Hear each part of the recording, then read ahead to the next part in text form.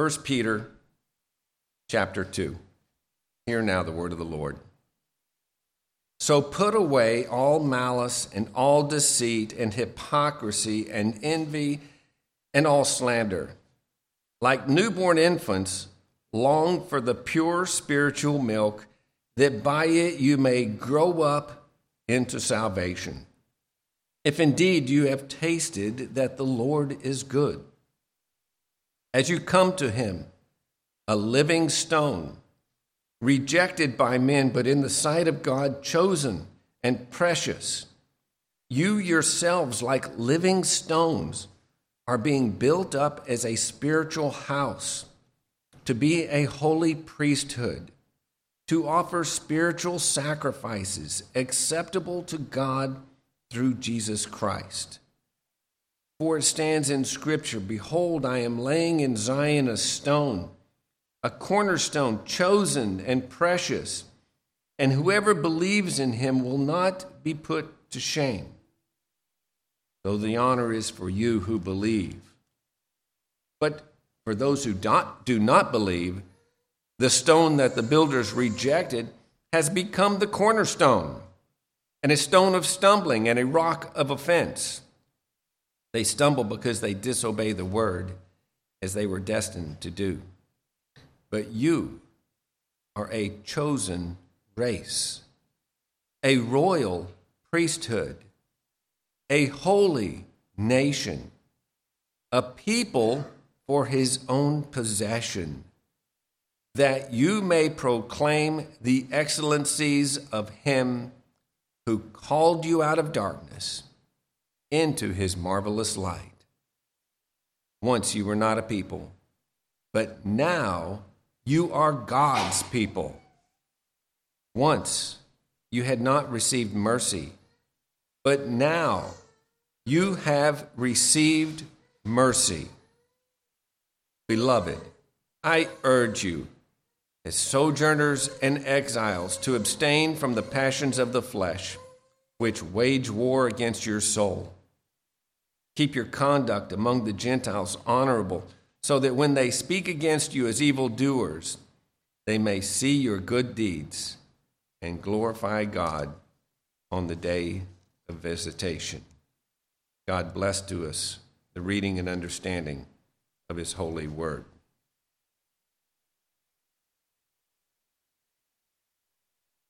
There are hard lessons sometimes to learn in life. And I'll confess that one of the hardest lessons that I've ever had to learn in life is it's not about me. I joke with people, that God gave me a half portion of hair and a double portion of selfishness. And I could blame it on the culture that I was raised in, you might say, which really a lot in our society and a lot in our culture really does try to convince you everything that happens in life is about you. Now, when I was in high school, it's kind of interesting to me because now it's coming back around to it. The motto of the Army was, be all you can be, like they're doing it for you. And remember, McDonald's was the one that with their very, very good marketing jingle convinced us, you deserve a break today. And those are just a couple of examples, socially, marketing-wise, that we were getting this imprint that, it's about me. And politically, we were being told this as well, and socially. That was the era of really rights, abortion rights. It's my body, don't you touch it. I have the right to do what I want. And today we're seeing that exemplified and just grown into the transgender rights, the LGBTQ, RSTU, VWXYZ rights. whatever initials they are adding now. Everything in our culture screaming that it's about you. And if you're not careful, you'll buy into it and start to believe it. And you know, a lot of the Christian church even buys in to a lot of this thinking. And I try not to throw too many rocks or stones because, you know, the old saying, if you point a finger somewhere, 3 more are pointing back at you. But even in our evangelical Christian world, how much has the gospel gone forth to try to bring people in that it's about you because God loves you? True, but is it about God's love or is it about you? And many churches have made it seem that the gospel comes and is presented to make your life better. It was really too late in life, but a lot of my experiences in the military told me over and over and over and over again, it's not about me. And the longer you start to see God's providence at work and God's sovereignty involved in the nations and in your life, the more that comes to bear. But I'll suggest to you that it's not only true that it's not about you, but when we stop and understand, it's actually very liberating that it's not about us. And so what is it? You know, we have the Westminster Confession. What is the chief end of man? It's a good answer. To glorify God and enjoy Him forever. And I'll suggest to you that this passage this morning really echoes that, but amplifies it a little bit. And so I'm going to kind of give it away to you early, okay? And it's found in verse 9. That you may proclaim the excellencies of Him who called you out of darkness into His marvelous light. That should be our mantra as God's people, as His church. That we, in our purpose, are to proclaim the excellencies of Him who called us out of darkness into His marvelous light. I don't want to spend too much time, but I do want to kind of catch us up. This is my third time, first time end of May, last time end of June, and now here the end of July. And it was kind of a 3-part overview that I wanted to give of salvation. So I do want to catch us up just a little bit and how I think the apostle here has kind of put us together here and packaged this a little bit as far as with an overall thought of salvation. And in the first 12 verses, and I have to admit, I've sometimes retitled that many times. You could call it the wonder of salvation. You could call it the awe of salvation. You could call it the magnificence of salvation, the beauty of salvation. You put whatever adjective works in there for you. But the Apostle Peter, in those first 12 verses, just impresses us with how magnificent and wonderful salvation is. It's a living hope that's been given to us. It's imperishable. It's undefiled.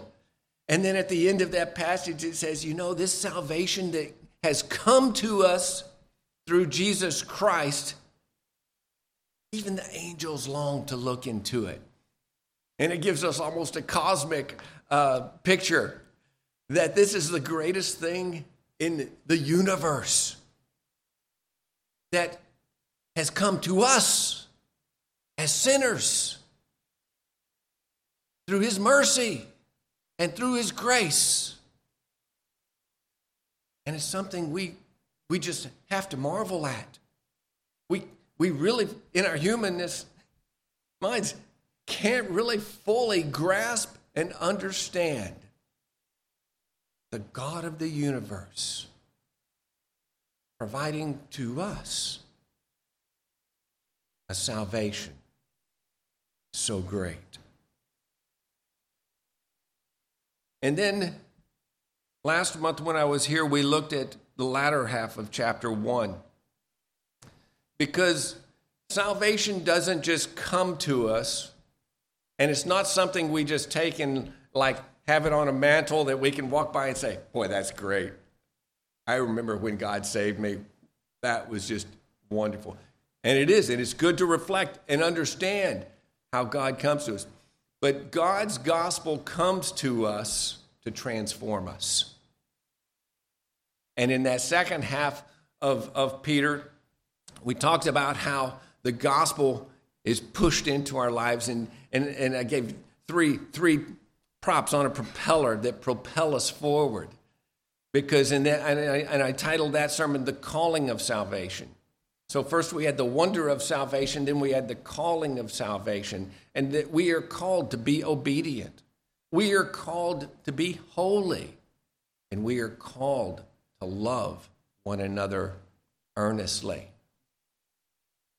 And that's where, if you just take those two, and many could just take that, and if you just had that as a picture of salvation, you could almost come to think it's about me.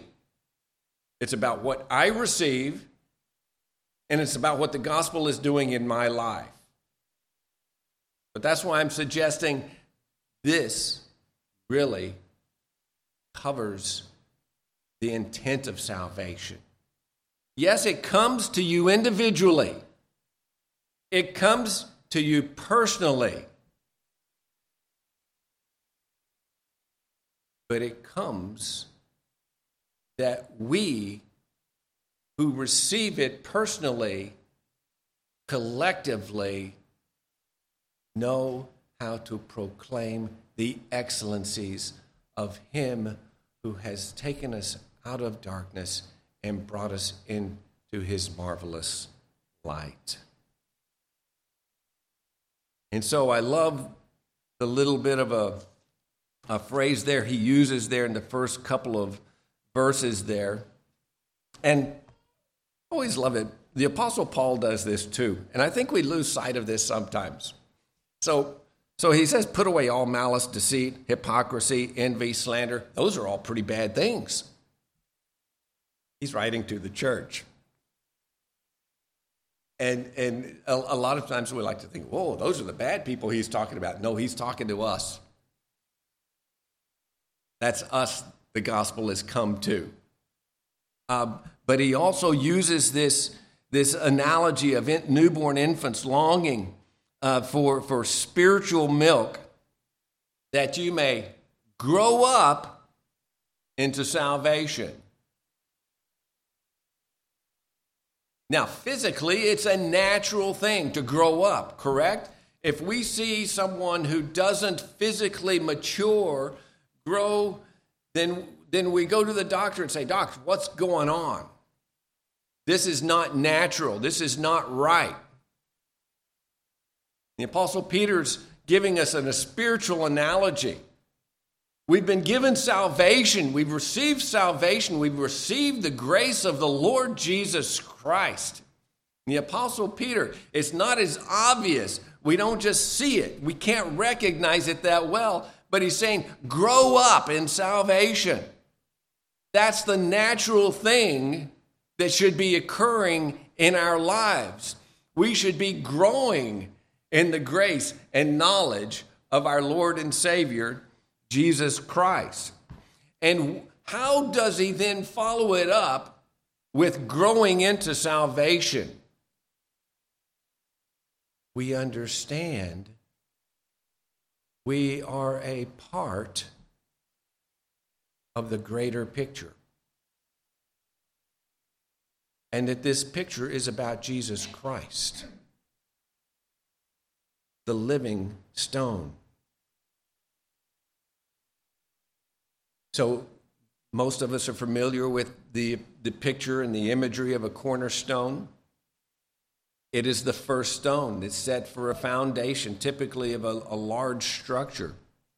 It determines the placement of where the other stones are going to go. It implies, again, that a house or a building of some structure is being built. And what he's telling us here is the structure that's being built is the church. And so then he describes Jesus, the cornerstone, and then he gives a description of us. And you can also relate it in here, a lot of Paul's epistles and his writings, you'll very frequently come across the phrase being in him. You might almost call it, Ken Smith used to call it the in him principle. For those of you who knew Ken Smith, beloved pastor in our denomination. The in him principle. What does it mean that we are in him? That we grow in him? In chapter 1, we were told we have a living hope. Here we're told that Jesus Christ is the living cornerstone, and we are living stones upon it, and that we become a spiritual house, a holy priesthood, a chosen race, a royal priesthood, a holy nation. These are not individual things. These are collective things. This is what it means to grow up in our salvation. That we understand that we are connected to one another. There's reason we're called brothers and sisters in Christ. There is a reason, it goes on at length, that there is neither Jew nor Gentile, male nor female, slave nor free, but we are all one in Christ. Built upon the cornerstone.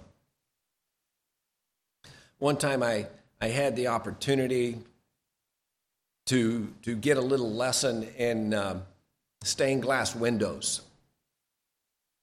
Another form of art that I greatly appreciate, and really both of them kind of work here, is mosaics. I loved it when I did some travel in the Middle East, and I lived in Cyprus, and some of the mosaics. But you stop and think about what these two types of art really are. And I'll go with the stained glass first. Really, it's just a bunch of different colored broken shards of glass. That in the right hands and in the right vision, an artist can take all of these broken shards of glass, can perhaps refine them, take off the rough edges, maybe melt them down a little bit, and then form them together into a work of art. And I'm not a fan of a lot of them in churches. Just disclaimer there. But I am a fan of kind of the thought behind the art. Same thing with the mosaic. What is a mosaic? Bunch of little rocks with different shades of color. But in the mind and in the craftsmanship and work of an artist, he puts all of these little different pieces of rocks together, and you stand back and you see a picture.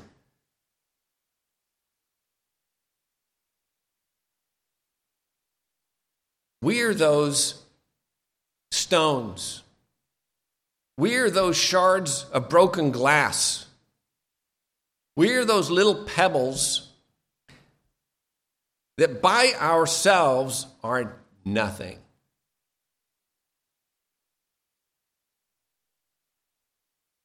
Now, we may get a little defensive. Well, I like my color of glass. I like my broken edge. And we have that tendency to do that because we like to rationalize why we do what we do, and we like to justify what we do.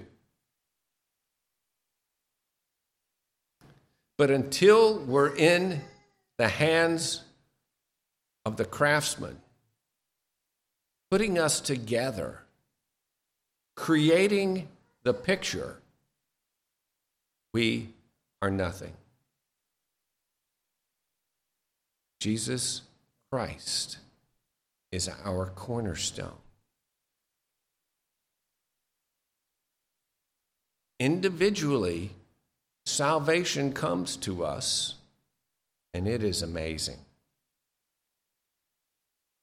But if we grow up into our salvation, we understand we are part of something much bigger than ourselves. We are a picture of what God is doing in history. And we have examples of this. And it becomes clear when we start to see the whole scope of Scripture. God came to Abraham in Genesis 15. And he said, he brought Abram outside and said, look toward heaven and number the stars if you are able to number them. Then he said, so shall your offspring be. And Abram believed the Lord, and he counted it to him as righteousness. God told Abram he was going to make him a mighty nation. And it wasn't about Abraham. It was about what God was accomplishing and how. We read earlier about Moses in Exodus, and even earlier there in Exodus 5:6, it says, say therefore to the people of Israel, I am the Lord. I will bring you out from under the burdens of the Egyptians. I will deliver you from slavery to them. I will redeem you with an outstretched arm and with great acts of judgment. I will take you to be my people.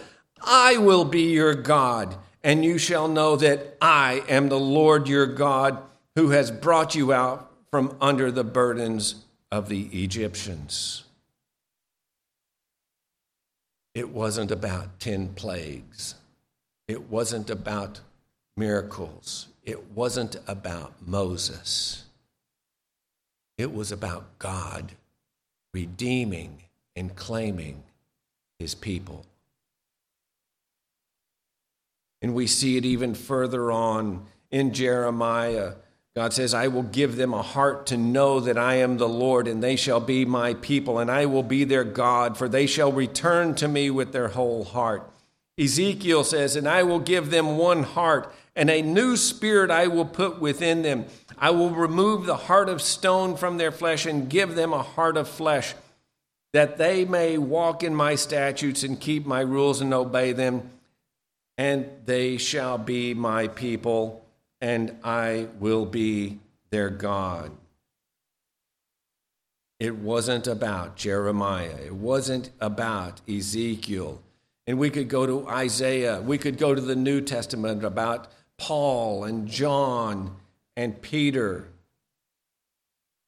They knew all too well it was not about them.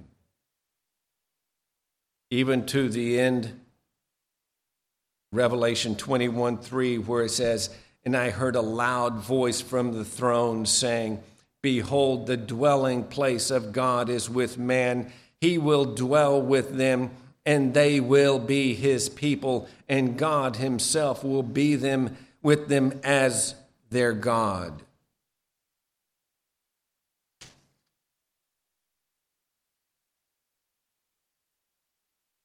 This is our blessed hope.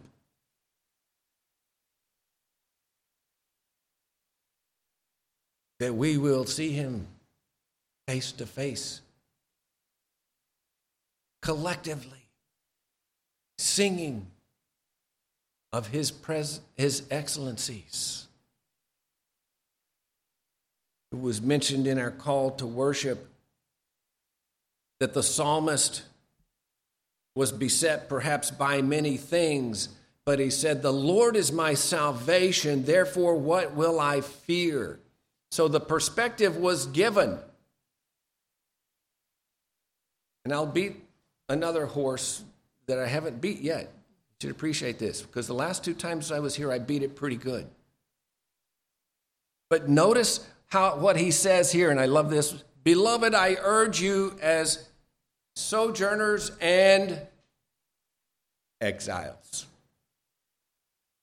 Particularly in May when I was here, because that's how the Apostle Peter starts off his book. He is writing to the elect exiles. So this idea of perspective, it's not about what we can accumulate here.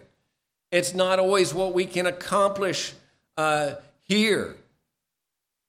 Our purpose is to understand God's greater purpose. That he is the living stone. He is the cornerstone. And that we are living stones. What? That we may proclaim the excellencies of him who called us out of darkness into his marvelous light.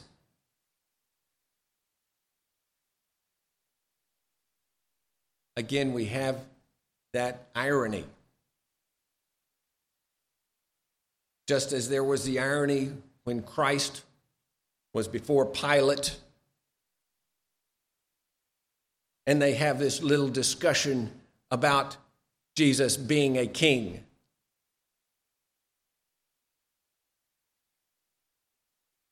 Here you have somebody who looks so unlike a king. Pilate says, "Hey, they're bringing you here because you're the king of the Jews?"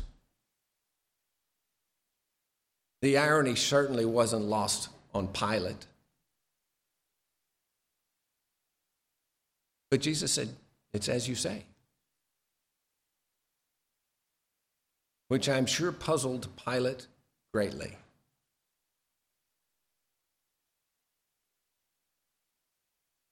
But he is our king. And he is our head of the church.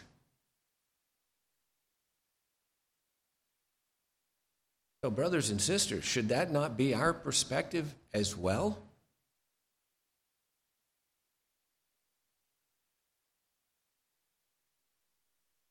And that when he uses this language, a chosen race, not a chosen person, a chosen race, a royal priesthood, not a royal priest, we have our high priest. A holy nation. A people for his own possession. So here we are, exiles, homeless, without status.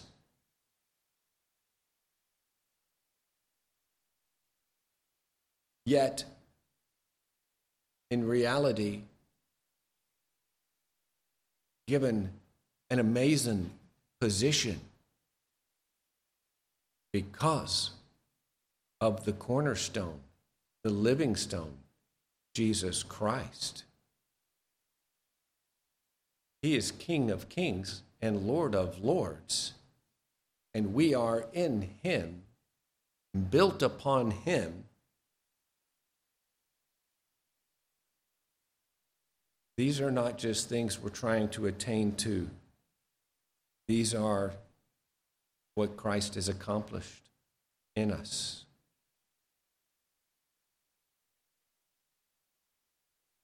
So how are we to live? Centered upon salvation. Understanding the wonder of it, understanding the calling of it, understanding the purpose of it. That it's not about you or me, and that's a very good thing. But it is about the Lord Jesus Christ and the church that he is building, because he is coming again to claim his people, proclaiming his excellencies. Let's pray. Lord, we do thank you for the Lord Jesus Christ, who came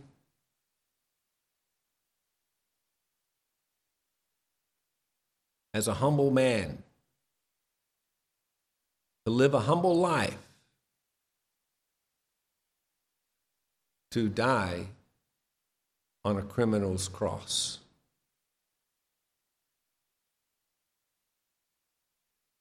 And yet, because he is the Holy One of Israel, and because he rose again on the third day,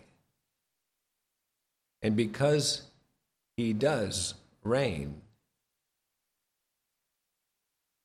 we thank you for the salvation he has wrought for sinners such as us.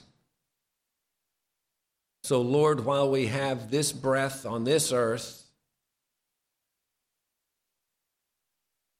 may we understand what this salvation that he has given to us means.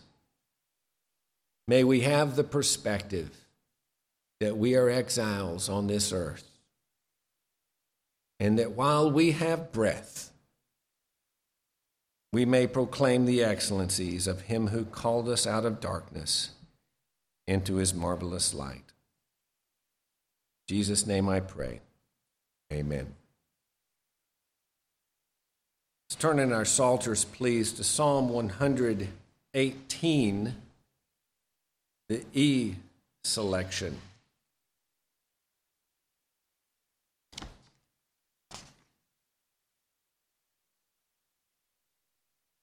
Stanza 19, verse 12 there says, "Now open wide the gates for me, the gates of righteousness, and I will enter in through them. With thanks, the Lord I'll bless." The last stanza, "You are my God, I'll give you thanks. My God, I'll give you praise. Oh, thank the Lord, for he is good. His love lasts endless days." Let's stand as we sing.